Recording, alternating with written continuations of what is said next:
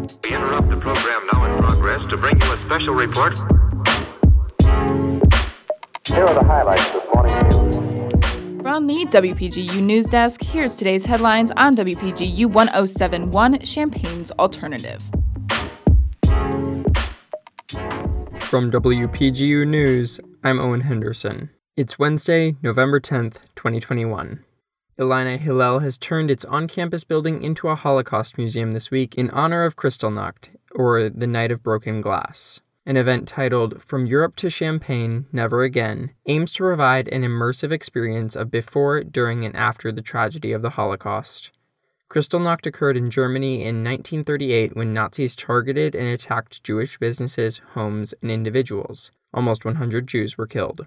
An informational overview will be provided before entering the museum, and a debrief discussion will take place after exiting. In addition to the 83rd anniversary of Kristallnacht, Illini Hillel's pop-up Holocaust Museum comes as the pandemic has contributed to an increase in anti-Semitism across the country. The museum is free and open to the public until tomorrow evening. A rollover crash on I-57 has left a semi-driver in the hospital with life-threatening injuries. The crash happened early yesterday morning near the University Avenue exit on I-57 South. It is unknown at this time what caused the crash. Police closed a lane for cleanup, which caused heavy traffic around rush hour that went from the exit near University Avenue all the way to I-74.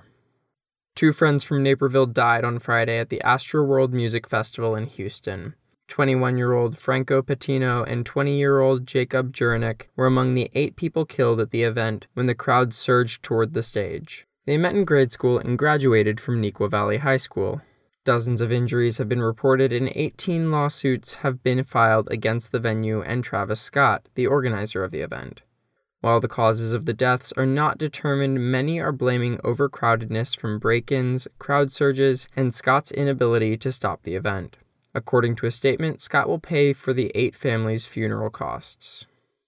Illinois' conscientious objection law does not apply to people who refuse COVID-19 mask or vaccine requirements due to moral objections.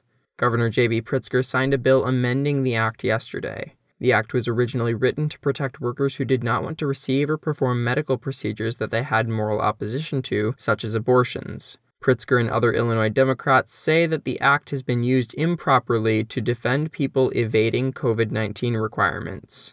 The revised act is aimed at protecting employers as they enforce COVID-19 restrictions. The new law will go into effect next summer. Religious and medical exemptions to the vaccine are still valid under the new law.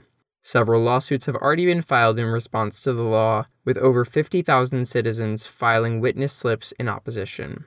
That's all from us for today, folks. Reporting was contributed by Tori Gelman, Kayla Mish, Jane Knight, and Josie Alameda.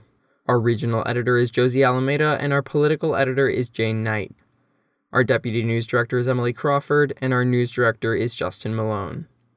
For WPGU News, I'm Owen Henderson.